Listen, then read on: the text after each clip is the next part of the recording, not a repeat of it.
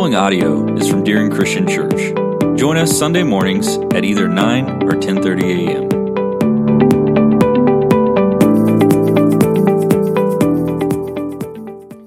You know how that sounded kind of weird. You know how, I can't say this without saying you know first. And when I throw you know right after, it sounds strange. But maybe put it this way. How can you know that you have a really amazing house? Okay? I mean, the place that you live is just like, it is amazing. All right? When people see it, they think, wow. I'm going to tell you why. This is not the evidence that you have an amazing, really nice place to live. It's not this. Somebody sees it and says, hey, this is a nice place. Because they're going to say that no matter what. I mean, that's just all there is to it. You know, you don't, unless you are a very blunt person, you will not roll up to someone's place and says, wow, you live here? This is a dump. Okay? You're just not normally going to do. Now, I'm not saying that there's nobody here who would ever do that. I'm just saying that's not, most people would not do that. Okay? So if they say nice place, sorry, that's not the indication. Or this is a beautiful place, a beautiful house you got here. You know, I mean, that's good, that's okay. Or even this being thrown out there. Is this your dream home? Like, is this not even that? You know how you really know that you have an amazing place?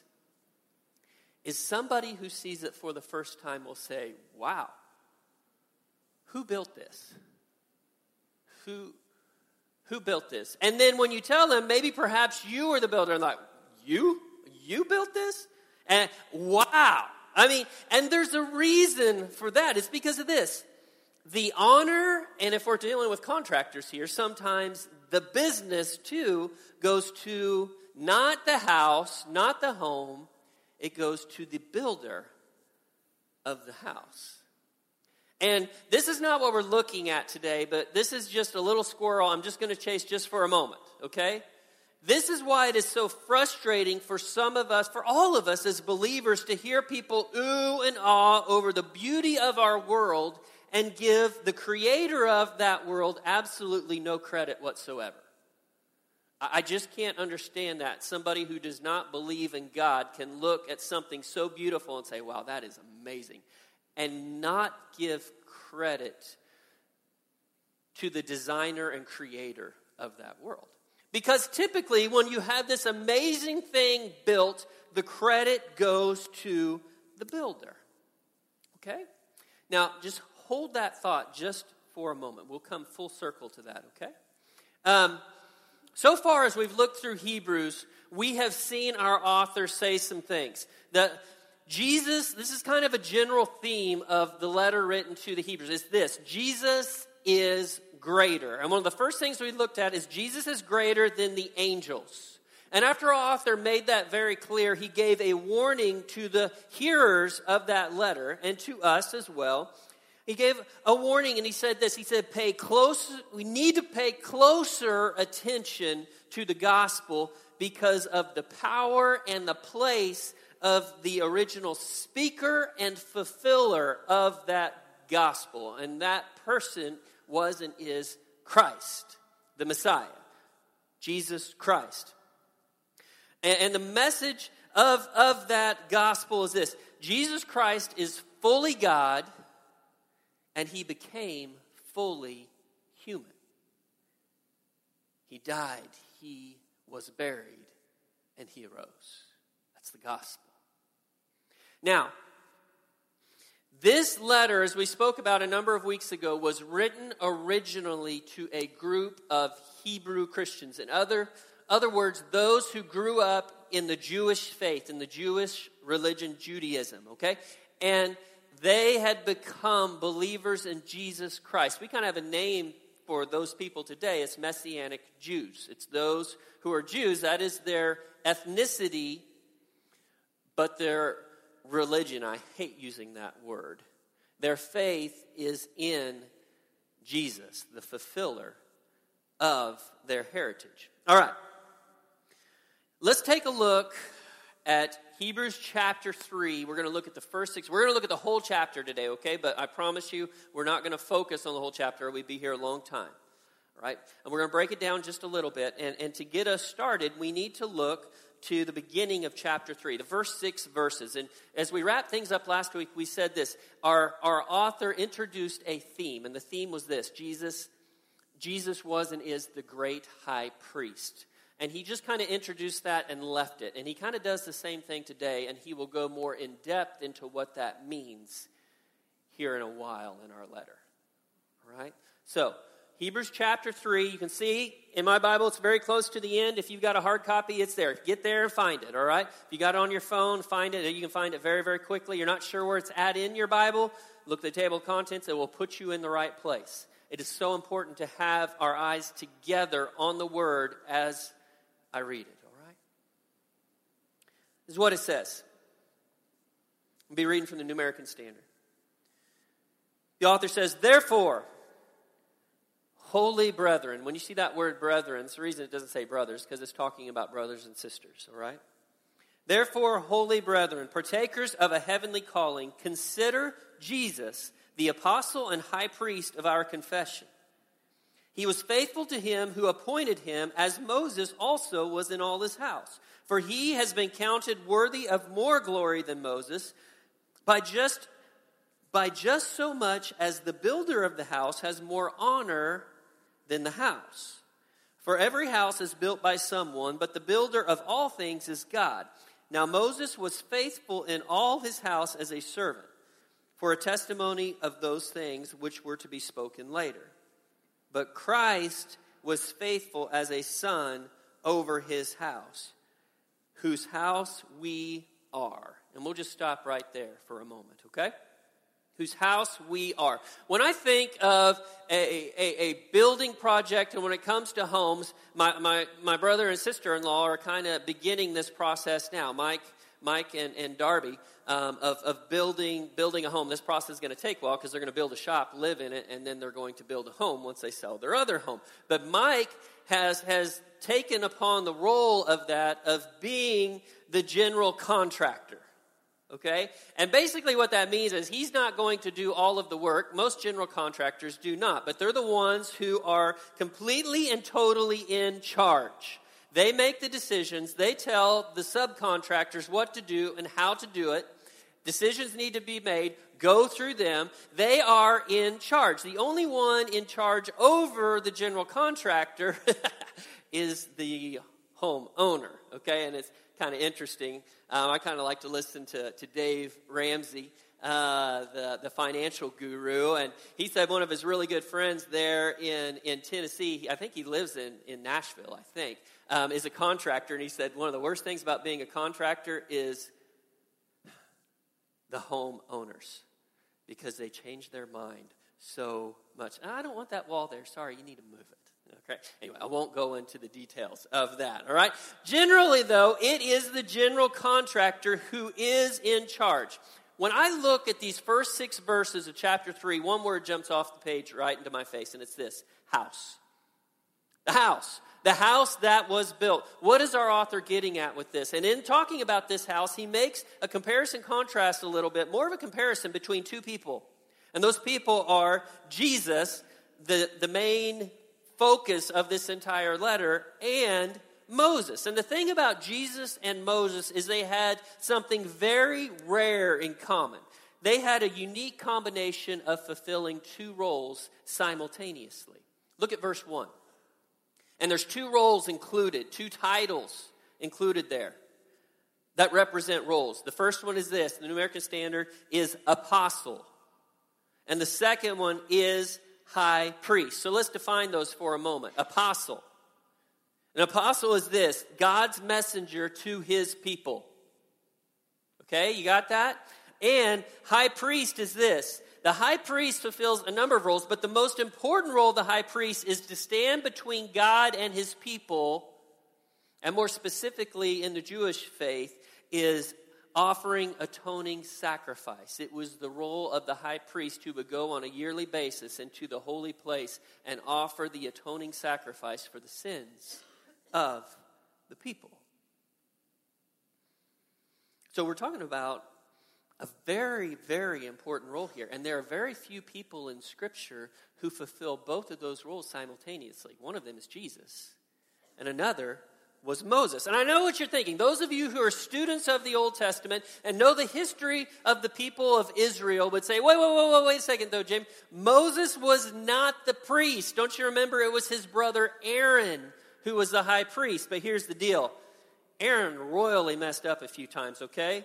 And it was not Aaron, but it was Moses who on more than one occasion stood in the gap between God and his people, because God got pretty angry with Israel a couple times. And it was Moses who stood between the two of them and became Israel, the nation of Israel's advocate. Matter of fact, to bring that home to us, we're going to turn to one other passage of Scripture. And this one's very close to the beginning of your Bible. Numbers. All right? Numbers, and I didn't mark it, so we can both turn there together. Numbers chapter 12. Numbers chapter 12, beginning with verse 5. And I cannot turn the one single page. There we go. Let me set this up just a little bit. Moses not only had a brother who was named Aaron, he also had a sister. She was an older sister. Anybody here got an older sister? I do too. I'm not going to say any more about that. Okay. We'll just leave that right there. Just leave that right there. Okay. All right. His older sister's name was Miriam. And there came a point in time where Miriam and Aaron got their little heads together and were like, we just don't like Moses, how he's running this thing. You know what, Aaron? I think you could do a better job at this. And Aaron, well, you know what, sis? I think you could do a better job at this. Moses. Psh. Well, God, who hears all things, heard the grumbling taking place between Miriam and Aaron, because they're not brave enough to do it to his face, Moses' face. They're doing it behind his back. And look what happens here. Beginning Numbers chapter 12, verse 5. God shows up in a pillar of cloud and fire, and he speaks to Miriam and Aaron. And this is what he says. Then the Lord came down in a pillar of cloud and stood at the doorway of the tent, the tabernacle. And he called Aaron and Miriam. And when they had both come forward, he said, hear now my words.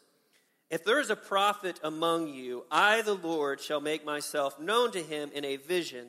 I shall speak with him in a dream.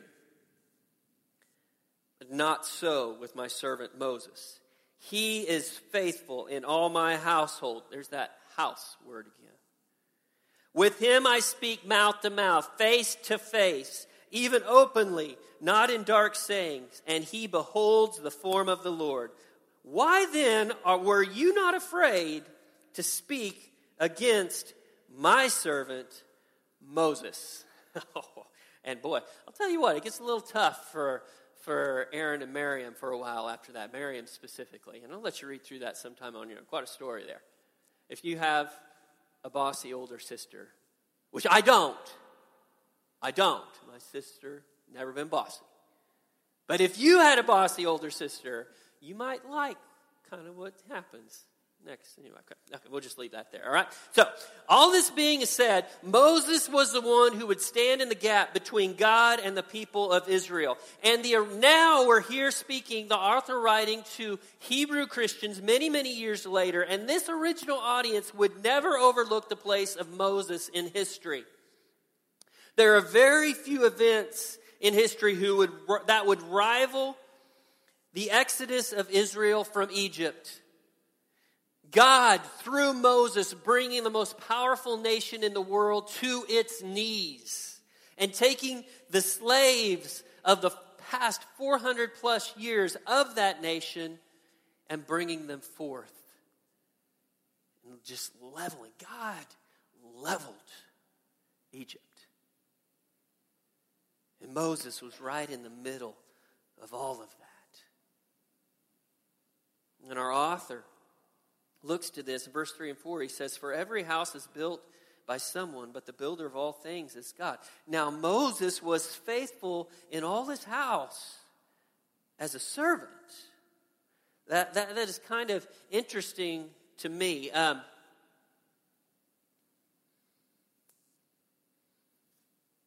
This letter is about Jesus and what this letter is saying. Did you catch that in verse 4? For every house is built by someone, but the builder of all things is God.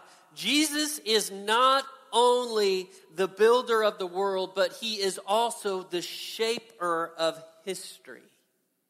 He is in charge. He is in control. Now jump into verse 5 and 6 again. Now Moses was faithful in his house as a servant for a testimony of those things which were to be spoken later.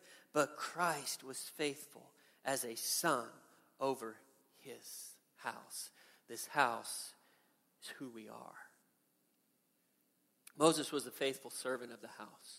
Moses would never have said in that time that he was the builder of Israel, that he was the shaper of history. It was God at work there. Now, Moses was a faithful servant. Moses was willing to go back to Egypt. He didn't want to, but he did it, okay?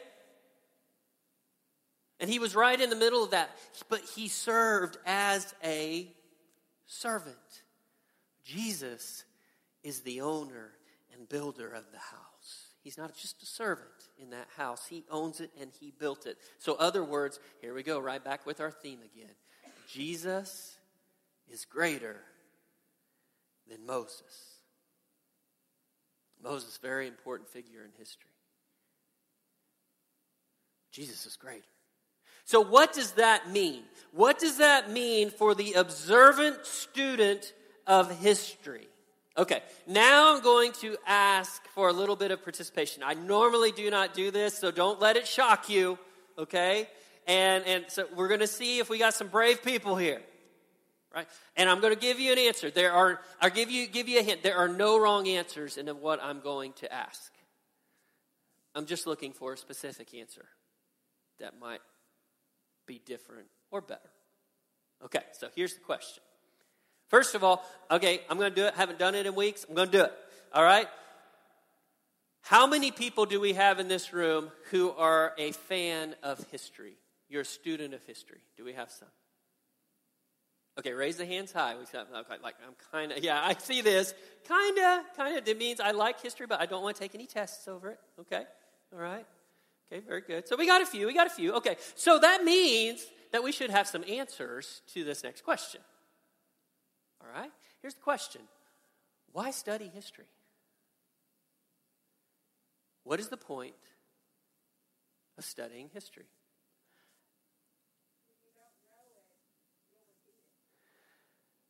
Oh, my goodness. Why did you have to give the right answer right off the bat, Tolly? We're supposed to bowl it around a little bit, and I'm supposed to say, good answer, but not quite what I was looking for. And you just stole that opportunity from me, okay, Tolly? No, just kidding. Okay, all right. I should have told you beforehand you can't participate, okay? All right, Dolly's exactly right. The number one reason for studying history is this, to not repeat the mistakes that people did in the past. There are a lot of good reasons for looking at history, but that is the number one reason. We don't repeat the mistakes of those who came before us. Let's continue, and we're going to look at the rest of this chapter. All right, beginning with verse 6. We'll start at verse 5 because we're just right in the middle of stuff. Would you follow along with me, please? Now Moses was faithful in all his house as a servant for a testimony of things which were to be spoken later. But Christ was faithful as a son over his house, whose house we are, if we hold fast our confidence and the boast of our hope firm until the end. Therefore, just as the Holy Spirit says, today if you hear his voice, do not harden your hearts as when they provoked me, as in the day of trial in the wilderness, where your fathers tried me by testing me, and saw my works for 40 years. Therefore I was angry with this generation and said, they will always go astray in their heart, and they did not know my ways. As I swore in my wrath, they shall not enter my rest. Take care, brothers and sisters, that there not be in any one of you an evil, unbelieving heart that falls away from the living God. But encourage one another day after day, as long as it is still called today, so that none of you will be hardened by the deceitfulness of sin. For we have become partakers in Christ, if we hold fast the beginning of our assurance firm until the end. while it is said, 'Today if you hear his voice, do not harden your hearts as when they provoked me.' For who provoked him when they had heard? Indeed, did not all those who came out of Egypt, led by Moses? And with whom was he angry for 40 years? Was it not those who sinned, whose bodies fell in the wilderness? And to whom did he swear that they would not enter his rest, but to those who were disobedient? So we see that they were not able to enter because of unbelief." Our author here is using a part of history for a contemporary lesson. And remember, he's speaking to Hebrew Christians. He's speaking to people who knew the message of the Exodus. They knew what happened after God brought his people Israel and brought them through the Red Sea and brought them into the wilderness. That was not the place they were supposed to be. Their goal was to get to Canaan, the promised land. And the author is writing to a group of people who knew all of this very, very well. And interestingly enough, the author is not the only one who uses this example of history in this way. 1 Corinthians chapter 10, the Apostle Paul speaks very, very similar words in looking back on the nation of Israel after they left Egypt and before they came to the promised land. You see, an entire generation missed out on the promised land. God told them, "You will not enter my rest." We get this from, it's also repeated in the Old Testament, from the 95th Psalm, speaking about, the first half of that psalm is about praising and giving glory to God. The second half of that psalm is, do not fall into the trap that the nation of Israel, your forefathers, fell into. That's what the author of the psalm says, David. Many of us have probably sat back in wonder when pondering the people rescued out of Egypt. Hopefully you've read through Exodus of the Old Testament and you know that story well. Some of you have probably watched movies or read books about it. There's a lot out there. I mean, goodness gracious, Charlton Heston, are you telling me? 10 Commandments. And you think about the incredible things that those people saw. And I don't know about you, but my mind goes to when they're in the wilderness and they're grumbling and they're complaining, and they would even come to the point that says, "We should have just stayed in Egypt. It was so good making those bricks without straw. That was good stuff. You know, half starving to death. I loved it. I just loved it with those whips being laid across my back. That was the good life. That's the life we tell about our kids. Well, you should have been around in the good old days." And you're like, how can these people be complaining and grumbling when they saw the incredible wonders? How in the world can they be complaining? Every single morning they walked out and they picked bread from the ground to eat called manna. And they complained about that. So quail, my mom would have loved it. My mom loves eating quail. Best thing ever. That's what she says. Now, I don't know if mashed potatoes and gravy grew on the ground with the quail, but I'm sure you could do something with that manna that tastes like mashed potatoes and gravy, all right? So they've got all of that going for them. They're thirsty. God provides through Moses water. Every time.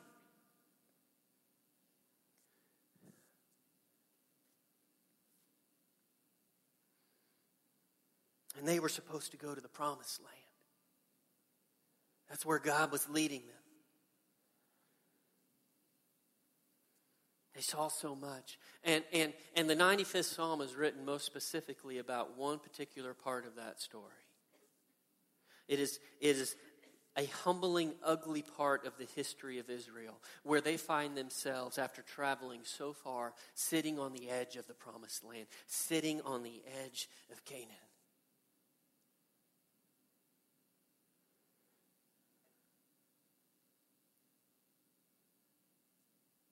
There's a reason why when we preach and teach through that moment, the history of Israel, we focus so much on Joshua and Caleb. You remember those 12 spies? 10 were bad and 2 were good. Did you ever sing that in VBS when you were a little kid? 12 spies sent into the promised land to scout it out, to spy it out. 10 of them came back and said, "It's a great place, but we can't do anything with it. Those people are powerful." And Joshua and Caleb came back and says, we have God with us. We can do this. But who did Israel listen to? The 10 or the 2? The 10. Our author summarizes Israel's problem of hard-heartedness in this way. Again, verses 18 and 19, he says this, and to whom did he swear that they would not enter his rest, the promised land, but to those who were disobedient? So we see that they were not able to enter because of unbelief. Their disobedience, 2 words jump out of those 2 verses to me. Disobedience. And what was that disobedience? The disobedience was this. Unbelief. You know what that unbelief was? It was this. It was grasshopper syndrome, okay? If you remember that account, you know what I'm talking about. When those 10 spies come back and they tell Israel, man, you should have seen the people over there. They're giants. We're like grasshoppers. Guys, don't you understand? We're like grasshoppers, and they're like the people who stomp on grasshoppers, okay? We can't do it. How can they forget where God had just led them from the most powerful nation in the world, brought to its knees by God? And that same God said, take the promised land. I'm with you. Grasshopper syndrome. They wouldn't do it. I read this week. Listen, this is not for me. There's a quote. This is about this. It says, the moral must have been plain enough for the recipients of this letter. For they too had experienced the redeeming power of God. They too had the promise of a homeland of the faithful to look forward to. But one thing could prevent them from realizing that promise, just as it prevented the mass of the Israelites who left Egypt from entering the promised land. That one thing was unbelief.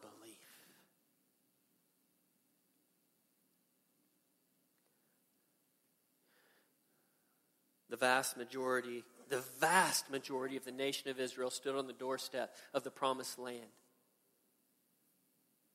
and looked God in the face, the God who had led them out of Egypt, who had destroyed the armies of Pharaoh.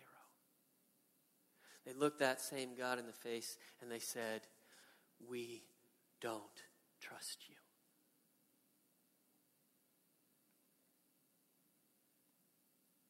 You know what is at the core of unbelief?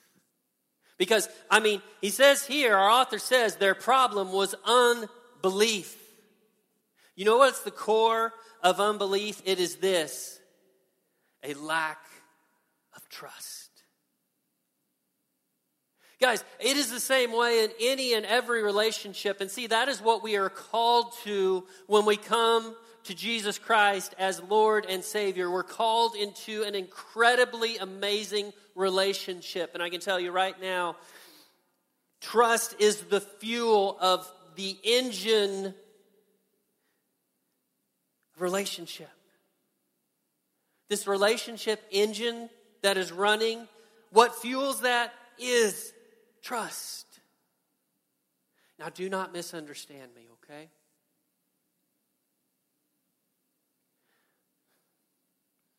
We don't earn salvation by our faithfulness to God, our trust in God. Faithfulness is the evidence of our salvation.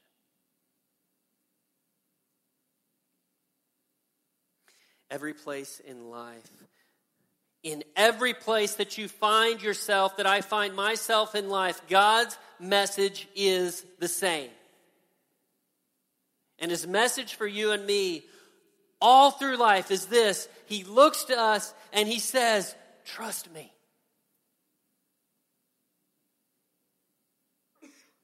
Trust me. Now remember, our author is writing to a group of people. We spoke about this a couple of weeks ago, that it would be all too easy to fall back onto their history, onto their past. Because within the nation, the empire of Rome at this time, it had become illegal to be a Christian, but it was perfectly legal perfectly legal to follow the ways of Judaism. I don't want to say become a Jew, because Jew is an ethnicity. But often it represents a religion behind it. And those people could step back into their old way of life and be perfectly fine. And our author apparently was worried about that for his audience. And he says to them, he says, don't fall back on religion. It cannot save you. God says, do not fall back on religion. It cannot save you. And what God might be saying to us, maybe a little bit differently, is this: don't fall back on trusting in your own power. You see, that is the number one thing that keeps people from coming to God. They think they got it under control. And there's no way that they're going to yield that control to someone else.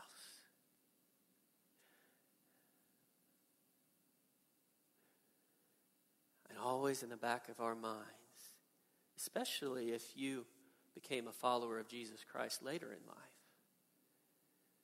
is that still small voice whispering, and it's not a good voice. You can handle this. You don't need him.